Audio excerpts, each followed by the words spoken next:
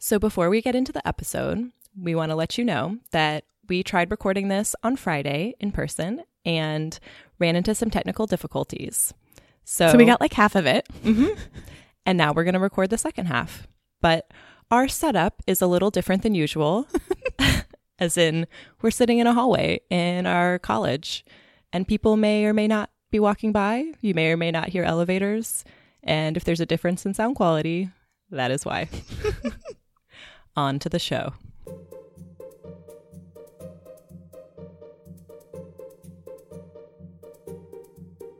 You're listening to Friendlier, the podcast for friends who love to talk, read, and eat. I'm Sarah. And I'm Abby.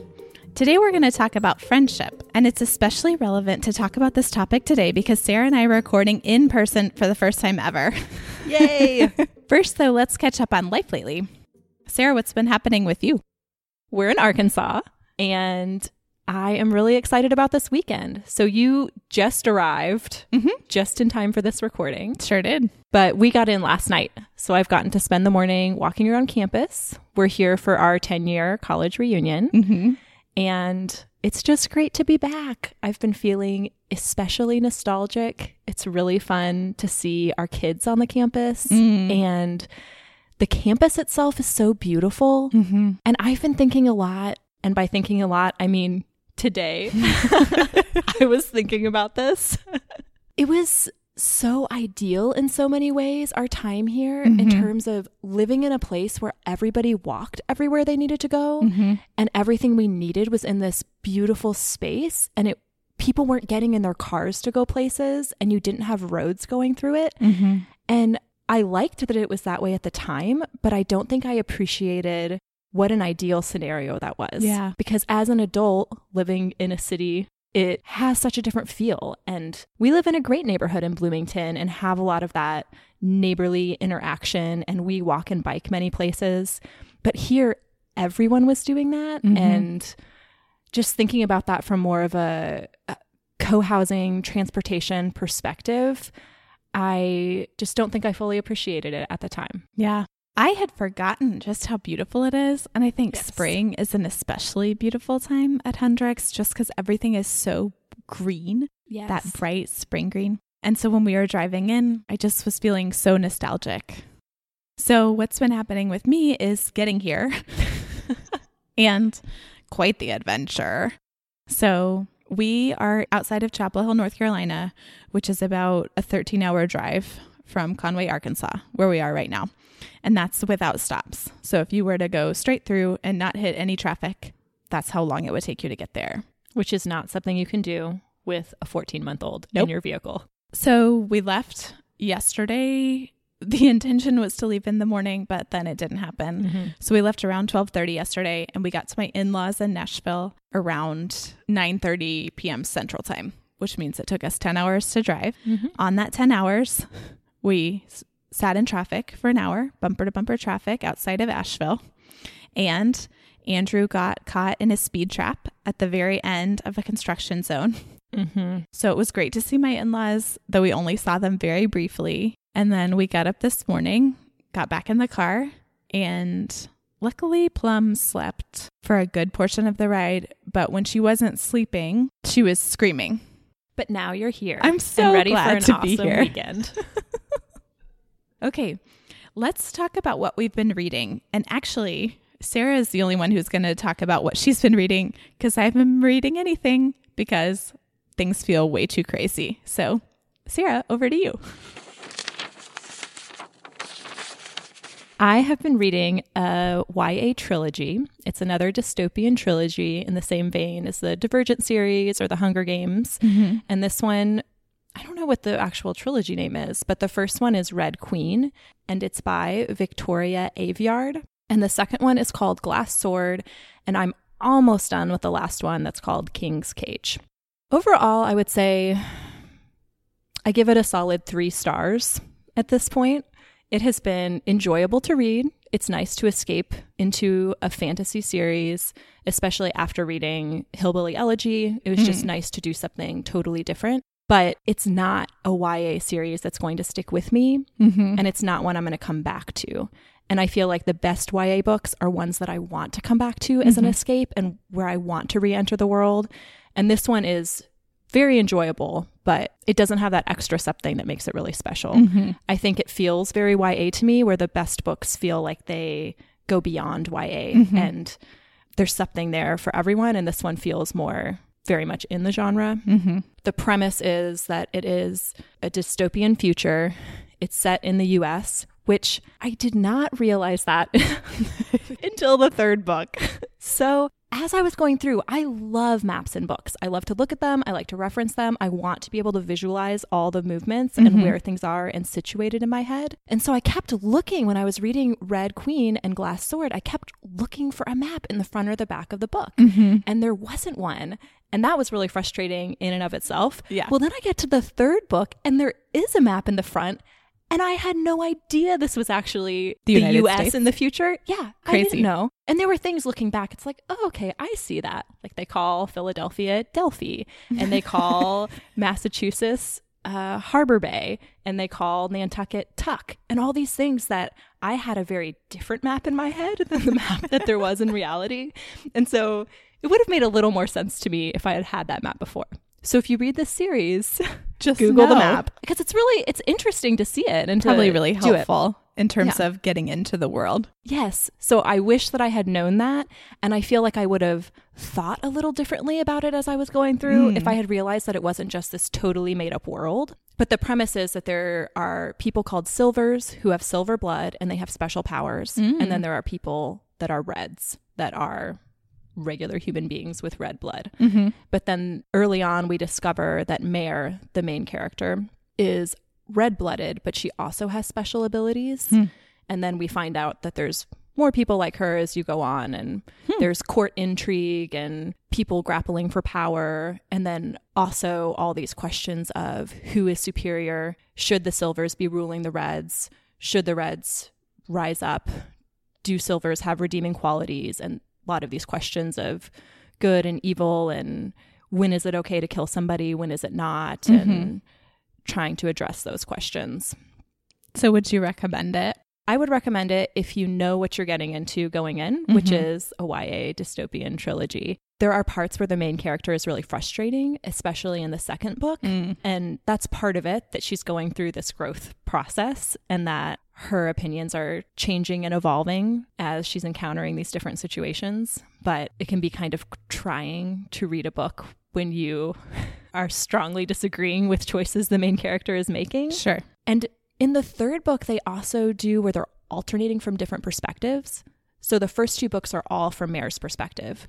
But in the third book, they start changing it. And it sort of bothers me. I like seeing the different perspectives, but at the same time, I feel like if the first two were just from her perspective, that the last one should be too. Yeah, it would have been nice to have it be consistent still. Yes, and that you should be able to tell the story all from one person's point of view. Yeah, if that's without resorting to switching narrators. Yeah, right. I hear you. So those are my thoughts on it. It's been fun to read, but I will say this series shouldn't have taken me as long to read as it has, because this is the kind of book that if I read it, I want to be gripped immediately and flying through the books. Right. And I did that with the first one.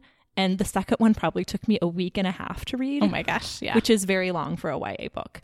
And then this third one has picked up again. Now let's move on to our topic for the day, which is friendship.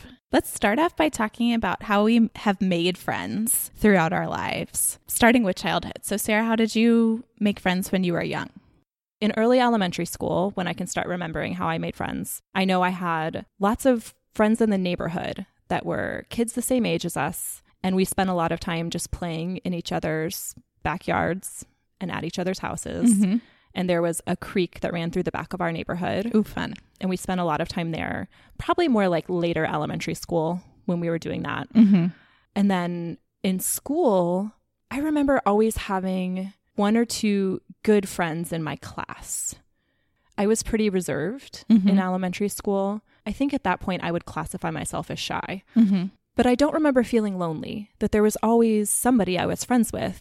I just wasn't someone who had lots of friends or who was at the center of a lot of social circles. Yeah. I just had one or two friends, and that was what I liked, and that's what I was comfortable with, and that made me pretty happy. And I feel really fortunate that my elementary school felt really accepting. Talking to some friends in junior high and high school, they had very different elementary school experiences. Interesting. Where a lot of the cliques had started younger. Oh, yeah. And paying more attention to what other kids are wearing and who's in and out and what's cool and what's not. And I think the culture of my elementary school just didn't foster that. I wasn't friends with everybody in my class, but it didn't feel like anyone was excluded. Right. It felt very open. And looking back and hearing other people's experiences, I realized that was maybe not unique, and I'm sure there were other places like that, but it made me feel fortunate that I had such a great elementary school experience. Nice. And then the other place in elementary school that I had friends was through church, and friends that I interacted with there. And I don't think any of my friends through church went to my elementary school. So it was nice to meet kids from different parts of the city and that I wouldn't have met otherwise. That was my experience in elementary school too. And I did have a good friend in the neighborhood who moved away when I was little, probably third grade or younger. I remember feeling really sad about that. But I did have friends in elementary school, and probably a couple stronger ones, though I think I did experience a little bit more of that cliquishness as we got older, that it came in a little bit sooner elementary school wise. And I mean, there were things like in 5th grade, there were cheerleader tryouts. Interesting. For elementary school? Yeah, because I think there was Pee Wee football. So then there was cheerleading. I mean, Texas. Right. What can you expect? But things like groups started to kind of stratify along those lines. And so I really appreciated having friends from elsewhere. So having friends that were family friends. So friends, who our parents were friends. And so we were friends because of that. And so we saw them. And I also really liked having church friends and having friends from activities. Like when we talked about sports, I really liked having friends from those that didn't know sort of the social landscape of elementary school so that I could escape that. I think I've always enjoyed that as well, because I also had friends through gymnastics and church, and even neighborhood friends who actually didn't go to my elementary school. Okay. And so I had some of that through those friends as well. And I think I liked that all the way through, even as an adult. In college, I really liked having friends who weren't involved in Ultimate because so much of our social life was around that. Right. And it was nice to have people who just didn't give a flip about what was happening with or that. Or thought it was weird, right? That it's like really refreshing to have someone who's in a completely different space. And they just see, like you're saying, they see a different side of you. It's just nice not to feel so pegged. Like that you have multiple facets, and that having these different friends who see different parts of you reinforces that idea that you're not just one thing. Yeah. So in middle school, did you experience any of the cliquish stuff? Did that start to come in? Middle school was a hard time. Yes. Which it is for everyone. And in our school district, 6th and 7th grade were middle school. And then 8th and 9th grade were junior high. Okay. And then high school was 10 through 12. And middle school was a new thing that they built the middle schools pretty close to when I went in. I think my sister was the first class to be in the middle schools, that before they were just elementary and then junior high. And I remember going in, and I remember it being hard because I had one good friend from 3rd through 5th grade, and we were really close, and we were put in different teams, which meant we had no classes or any interactions with each other. Yeah. And that was really hard because I am somebody who has a few close friends, and that was a big adjustment for me going in. I remember being a little perplexed by the social landscape and by the cliques, and thinking, why does everybody care what clothes you're wearing? And just finding it strange that was important. I think it was in 6th grade. I remember not eating lunch in the cafeteria and eating lunch with some friends in one of our teachers' classroom. I think for me, that was great to not be in that cafeteria environment, that felt very overwhelming to me. Totally. And so it was like, great, I have a couple friends and I'm going to be able to just eat lunch with them instead of, and I didn't do that all the time. I remember eating in the cafeteria a lot. It didn't seem strange to me at the time. And now looking back on it, I'm like, I wonder how that exactly came to be and like what all the pieces of that were. Yeah. But I think there were some challenges for me in middle school with, you know, everybody's trying to navigate that new environment and they're changing too. Right. And feeling some of that loss of friendships that I had in elementary school that waned during those years. Yeah. Both because of people changing and because of just the fact that we never had class together. Yeah. And that I remember being really hard. But I don't remember being lonely. You know, I don't remember it being a bad time for me in that way. So I look back on it and I think those weren't the years where I had the most flourishing of friendships, but you were okay. I was okay. Like friendship-wise. Yeah, I was okay. And I think part of that is having the other friends through church. I still had gymnastics things happening. Yeah. And then it was in junior high which are still those kind of middle schooly years, where I feel like I started to really find my people that I'm still friends with today and that I really connect with. But those 6th and 7th grade years, I would say, were the hardest years for me friendship-wise in school. Yeah. So I really experienced the girl clique thing. And there was a group of 5 of us. We were in band together. And it was sort of this constant back and forth of like, are you coming to her house on Friday? Oh, you weren't invited. We did this thing where we took band pictures and we could be in each other's pictures, but there was a limited number of people that you could pick to be in your pictures. And so the question was like, were they going to pick me? And just all of that was so hurtful. Yeah. So I had that group of friends that was just really fraught and a lot of crying. And then I had this other group of friends. Most of them were in theater, but I had chosen band rather than theater, but they were just wonderful and kind. And those were the friends that I stayed friends with through high school. Okay. And so I don't know what it was about those band girl friendships that I felt like I wanted to keep being friends with them, even though I was often unhappy. But that was rough. Were they friends that you had been friends with before, or was it you found them during that time? Most of the friends that I had in elementary school were not still friends in middle school. It wasn't like we hated each other after that, but it was sort of like I moved from like one group of sort of like cliquish, meanish people into another one. Just sort of got caught up in that again, but it wasn't the same from elementary school. There was one friend from elementary school that carried through to this group of mean girls in middle school. And then she also carried through to a group of mean girls in high school. She and I had a big falling out in 9th or 10th grade where I remember so clearly where we were in high school on the 2nd floor of my building outside of English. And she looked at me and she said, "We have never been friends," which is just awful, devastating. Because yes, we had been really close since 3rd or 4th grade and had gone through all these iterations with all these different people. And I still don't know quite where it came from. Yeah. But I do think that moment was a moment of freedom for me in that friendship that made me be like, you know what? I'm just opting out. And so the rest of high school was me connecting in deeper ways to this group of people who were in theater, and I was in theater at that point. And I mean, just ended up being a really great group to be in high school with and have one really dear friendship still from that group. So it's interesting how those things evolve and that I might have just sort of, if it hadn't been so bad, I might have just stuck with the status quo. Right. Like all through high school and not found this depth of friendship that I feel like I really had toward the end of high school. And the other thing related to having friends outside of school that made me do was push me to make friends in outside activities. So I ended up joining a citywide youth orchestra and had a lot of friends through that, which was awesome.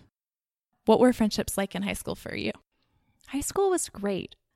There are a handful of people I'm still friends with and still keep in touch with from high school. And I think it was a benefit of being in a large high school that there were the kids who considered themselves to be the popular crowd. But by the time we got to high school, I feel like most people just thought they were done with that. And they can be popular and they can be worried about that. But the rest of us have better things to do and we can find people we like hanging out with. Yeah. That there was less striving, at least among the people I was around, that it felt very much like, okay, you guys keep doing what you're doing and we're going to do what we're doing. Right. And I'm not sure how to categorize the group of people I was friends with. I wouldn't say I was ever part of a group in high school, but I had many individual close friendships, which I think was nice to be able to span groups in that way. And they ebbed and flowed throughout high school. Yeah. And a lot of it has to do with who you're in class with, right? Who you see the most often, you get closer to them. And then if the next year you end up not having as many classes with them, things change. Yeah. And not because of any falling out, but just because of the proximity. Exactly. And it was a group of friends that just like to be silly together, I would say, and playing Cranium on the weekends and very wholesome fun, I would say.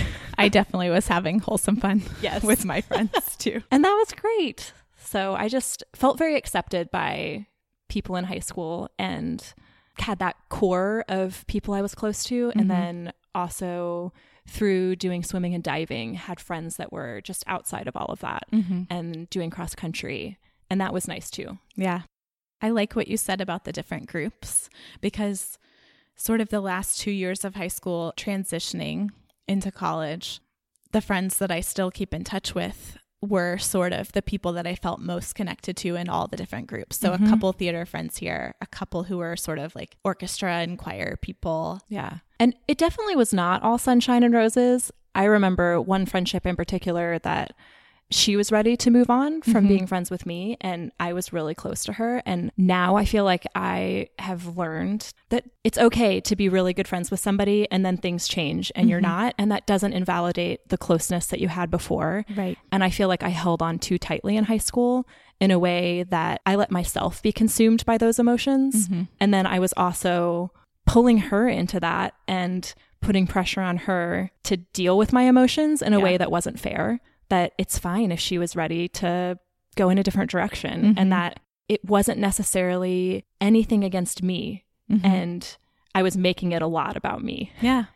I think it's hard not to, right? We don't talk a whole lot about how to let relationships gracefully end. Right. You know, if we had coaching in that area, like this friend who it was so hurtful to me, who we had what felt like this huge dramatic moment, if she had just been like, look, I don't feel like we're as close as we used to be, and these are the reasons why, and I can't keep pretending like I feel this closeness with you. Right. You know, that would have been hurtful to me, but in a really different way. Yeah. And she's somebody who I've reconnected with now as an adult, and that feels great. You know, that we have this shared history that was wonderful. And I just didn't have the perspective as a 15, 16-year-old to zoom out and look at the big picture, that you're just so in it. And every week and month is an eternity at that point. Right. And now at the wise old age of 32, I have much more perspective. So I can look back fondly on that and still be friends with her when our paths cross. Yeah, those years aren't big on perspective. No, they're not. So how about now? As an adult, Sarah, how have you made friends? So that's something that I feel like I've had to learn, that all growing up, you're in school and you have numerous opportunities to be interacting with people that you can be friends with through activities and your classes. And then in college, it's the same thing. We all came here and lived together. It was easy to make friends. Yeah. You're just surrounded by people all the time. Right. So much of our lives at Hendrix were interacting with people and building relationships. Once I went out into the real world, it was much harder. So in graduate school, it was similar, where I was put in situations where I could meet people. Right. But then after we left graduate school, there were fewer of those scenarios. That it was, I mean, you don't have a cohort for adulthood. Right. I think it wasn't until after HP was born. I definitely had friends before he was born when we lived in Austin, and I made friends when we lived in Columbia as we were waiting to move.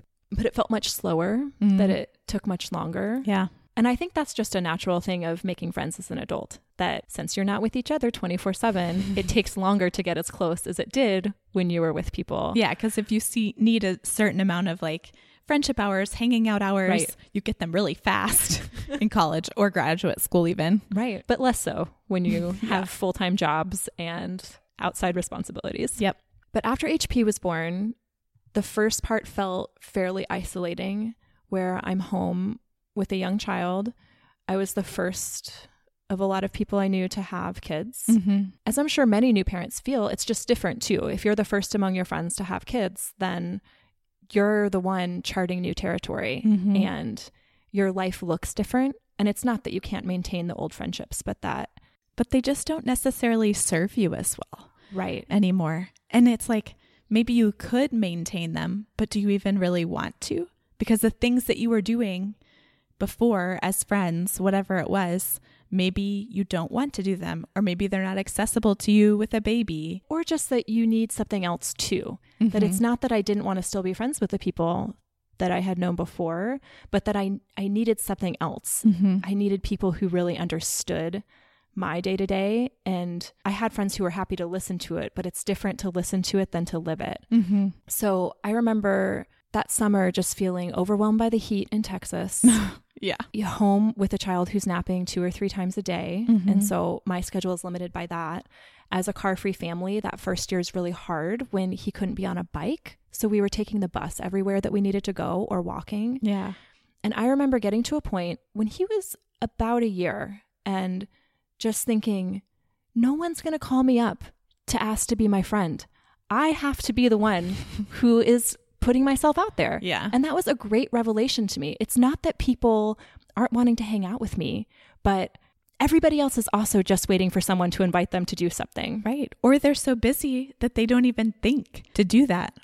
So I joined a mom's meetup group, and a lot of the meetups didn't work for me because at that point, HP had dropped his afternoon nap and not his morning nap, which is the opposite of a lot of people's schedule where they're ready to get together in the morning. And so I started creating my own meetups that worked for my schedule so that I can meet people. Through that group? Yes. Nice. And then I also started just being more socially assertive. And so if I saw a mom at the park, I would stop and talk to her, which I would do before, but I would ask for her number and follow up if I felt like we had a good connection. I love it. And that's how I met one of my closest friends in Austin. Was I met her at the library and asked for her number, and we hung out at the park the next day when I invited her, and I felt like we just really clicked and we started hanging out multiple times a week. So I think that was huge for me to just realize other adults are also looking for friends, but somebody has to be the one to ask. Somebody has to be the one to actually set something up to go do. Because you really have to plan and coordinate. I'm not going to happen to see them. Or maybe if I do, it's going to be 6 months in the future. So if I want to see them sooner than that. If you want to actually build a friendship with them, you have to instigate. So that was huge for me in terms of making friends as an adult. And I feel like has served me well moving and gave me a lot of confidence moving to Bloomington that I could and would make friends. And I did. Because you'd done it before.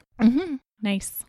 So moving to North Carolina after graduate school had a similar feeling of moving to Nashville after college, but without the graduate school cohort to sort of be built in and have friends. And that was a really hard move. And I also was doing really intense writing work. I was an editorial intern, which meant that I was full-time writing, and it was a virtual newsroom. So I was in my house and only talking to people on Skype or writing alone. So it was very isolating. And what pulled me out of it was this yoga school where I started going, I think at 6 a.m. to a 6 a.m. class on Tuesday and Thursday morning. And I just remember the relief of the teacher, who was this very outgoing, hyper affectionate woman. Every time I would come, she would give me a big hug. She'd be like, "Abby, I'm so glad to see you. How are you?" And it was just so wonderful to feel seen in that way, to the point where, I would cry when she would greet me because I was so lonely and I was working so much and by myself so much that it was awesome. And really because of her, I decided to do a yoga teacher training at that school. And that basically gave me a cohort. So then I had this built-in group of people that I saw once a month or more for a year. And I have some of my dearest friends through the yoga school.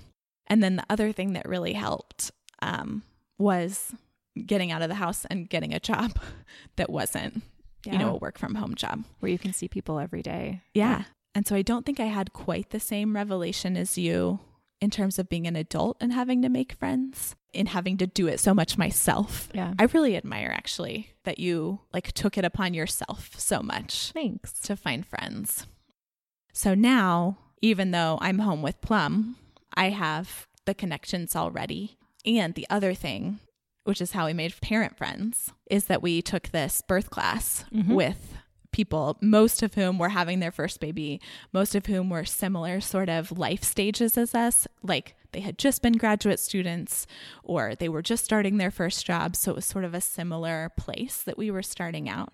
And I still see friends that we made in that group once a week. I think what was so hard about making friends after HP was born is that we moved to our house just 3 weeks before he was born. So I felt more connected in the neighborhood we were in before. Right. And I'm glad we bought the house when we did, and there were a lot of good things about it, but it made me feel a little uprooted. Yeah. And at that point, we'd only been in Austin for a year, so we didn't feel that rooted to start with. Right. But even the connections that we had, we just felt farther from when we made that move. And you were. And the transportation thing was a part of it too. Right. Because if you could have plopped HP in the car and driven across town, maybe it would have felt different. I think it would have. And that's one reason why we moved, which we talked about in the housing episode, but we moved to be more central where it was easier to walk and see friends. And I wonder if we had stayed in the neighborhood we were in before, if I would have struggled quite as much as I did. That I think it was more isolating to be in the new house. Yeah. And there were benefits to it, but there were some pretty big drawbacks. At the same time, when I look at it, I think that's also the reason that it really pushed me to make those changes that I think in some ways I would have kind of just gone along with it for a while. Just like me in high school. Exactly. I really remember just thinking, no one's calling me up. I have to ask people, and not in a self-pitying way, just we're all adults, you know, that this is different and I need to act different. I need to do something different to get a different result instead of just, I think that's kind of the blessing and curse of how easy it is to communicate in this day and age too. Right. And that I had a lot of close friendships that I could rely on, but they weren't there. And that's different too. And so I think I was leaning a little bit too heavily on out of town friends when I needed to be creating a community where I was. Yeah. Maybe this is a good time to talk about how you continue friendships. What does that look like in your life? Like, how close are you to people who you aren't in physical proximity to?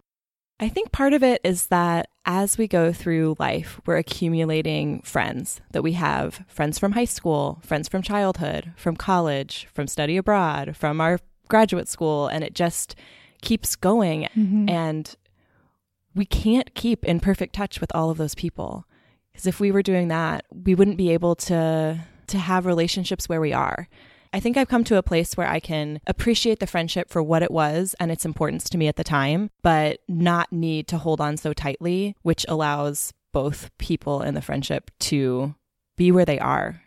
And it's not that I'm not keeping in touch with people we keep in great touch. Yes. And I have other friends like that too, but I feel like I have many more now where it is so wonderful when we see each other and when we have the opportunity to connect. I'm really feeling that this weekend with seeing all of our friends, and there's people I haven't talked to in years, and it's so wonderful to be together again. But it doesn't mean that we need to be having phone conversations on a weekly or monthly basis for that relationship to still hold value or to still be special and important.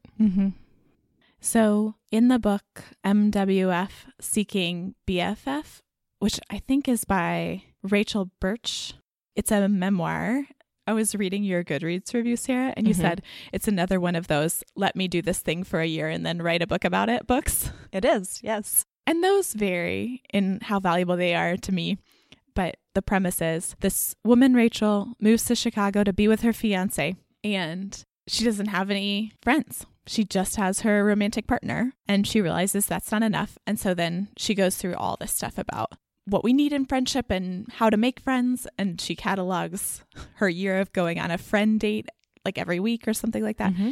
And one thing that really stuck with me from that book is that she talks about friend research and that there are numbers of friends that you need and that most people have. So most people, and I'm guessing at the numbers because I don't remember exactly, but most people need 2 to 7 very close friends. And then the circle widens a little bit, and it's friends like that you see at church, but you don't necessarily hang out with them outside of that.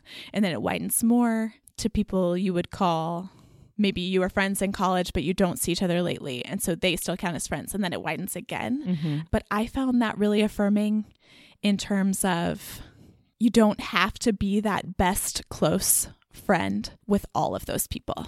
that there is a role that contributes to your happiness and that everyone is sort of balancing all the time. And that all the relationships are valuable. You still need those other friends too. You still need to feel connected in your community when you're having those acquaintances that you run into and can chat about maybe not the most serious things, but that's still an important part of your social life. Right.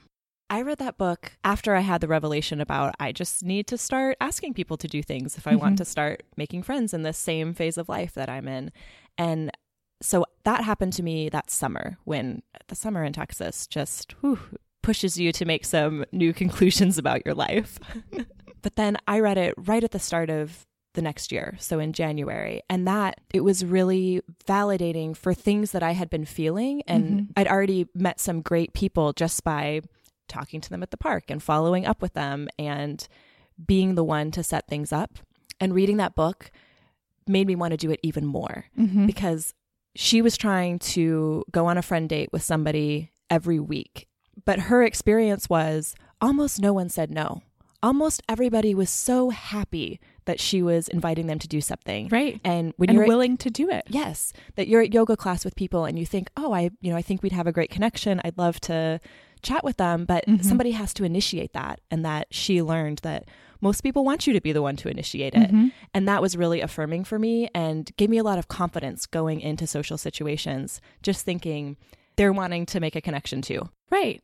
And if nothing else, I think she says this in the book, they'll be flattered that you asked. Yes. Even if they say no, most people they are might very just say no, gracious thank about you. it. Yeah. Yeah. Or, if they're busy a few times, you just get the hint and move on. Read social cues. Yes. So I found that book really valuable about just how to make friends as an adult.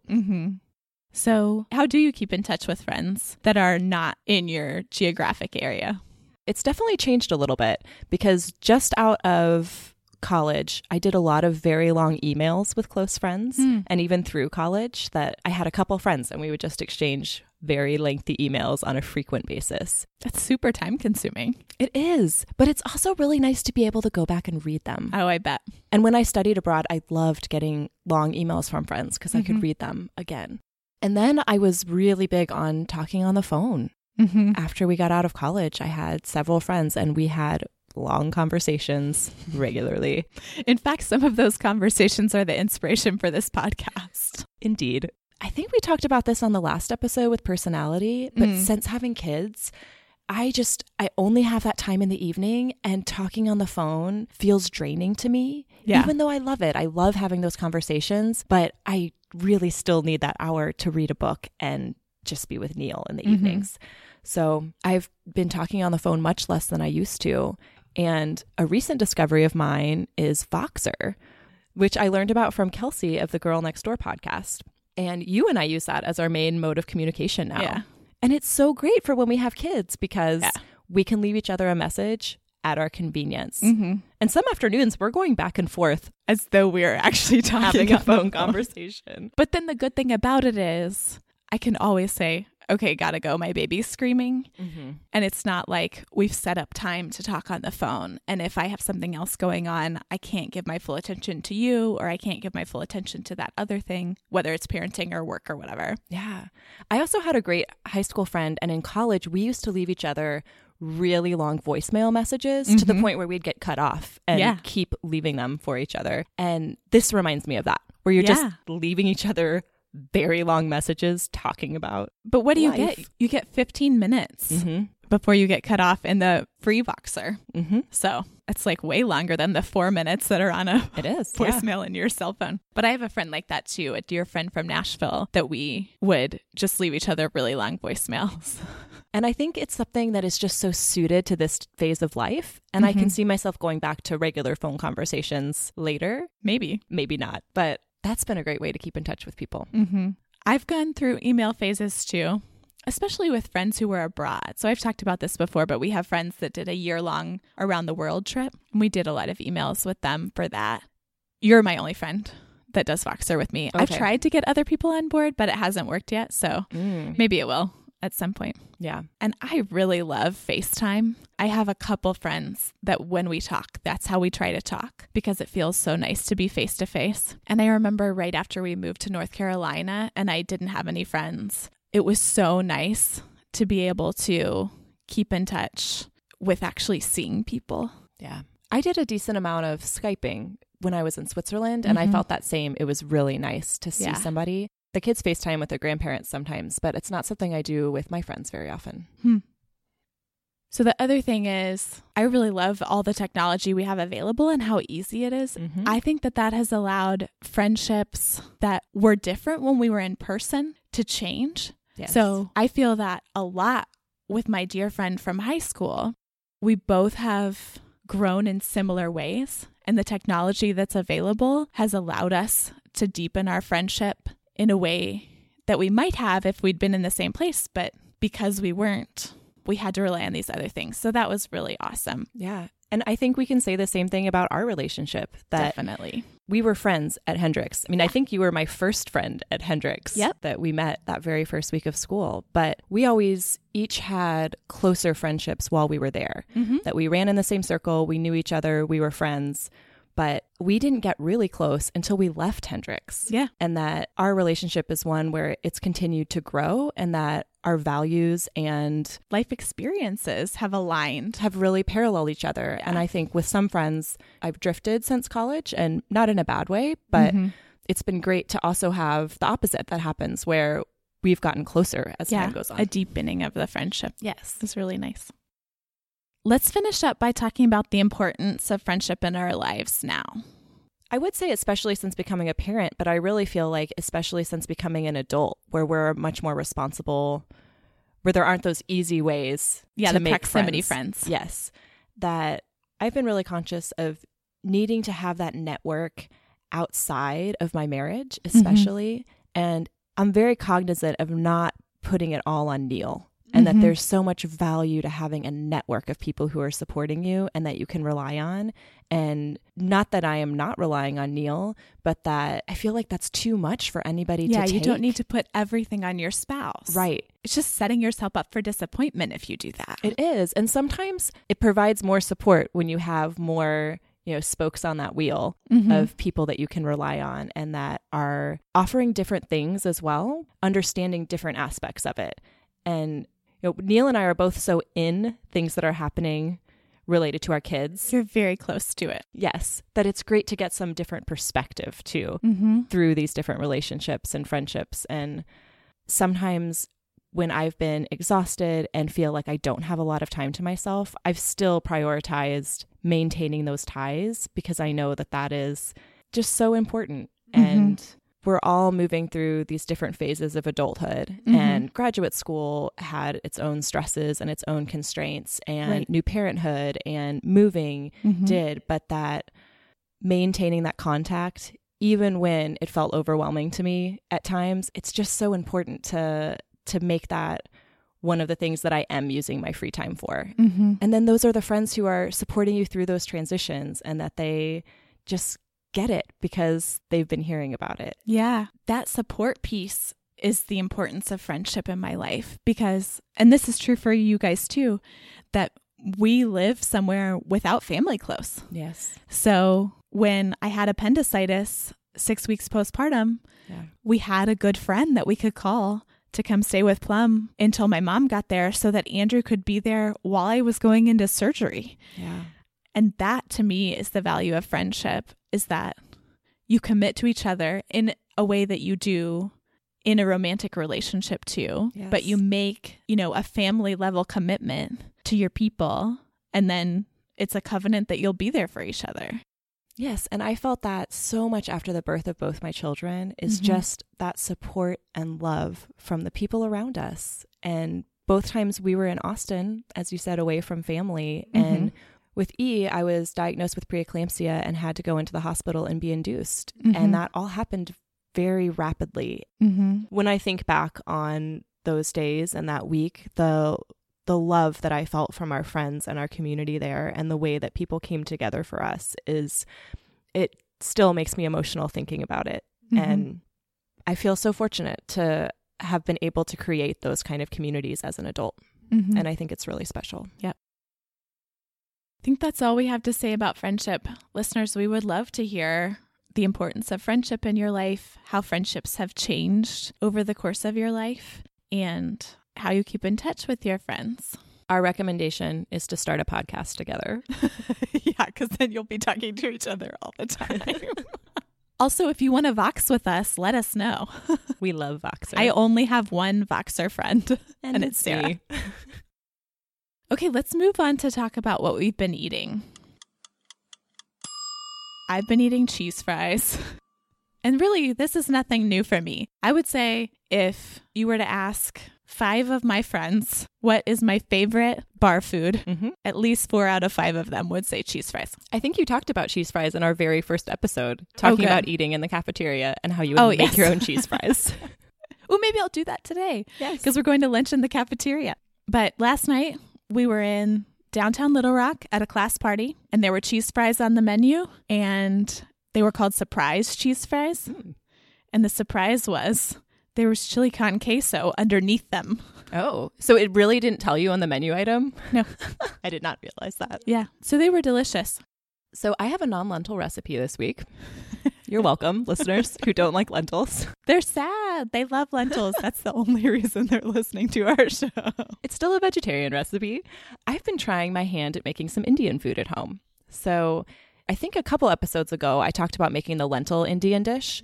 And through that rabbit hole of Googling, I found a vegetable korma recipe and made it when my sister was here.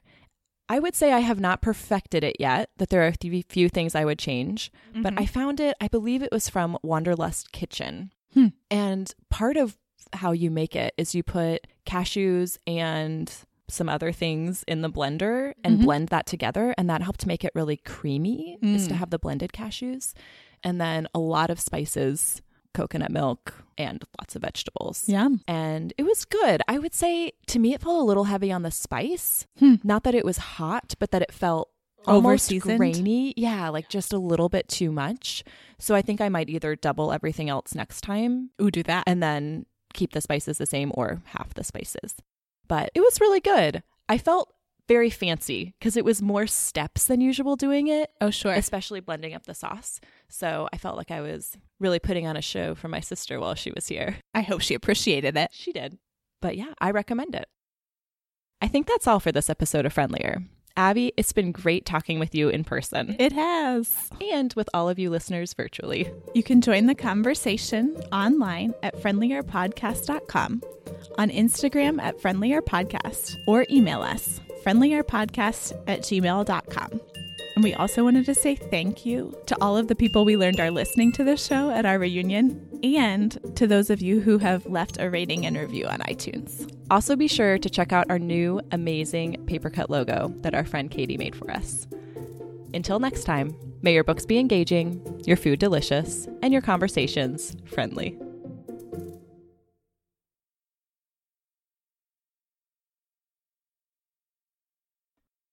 I think before we were talking about how do we actually keep in touch with the friends that we have, and we got a little bit sidetracked. Well, who knows what we were talking about before. Right. We had technical It was difficulties 2 days ago.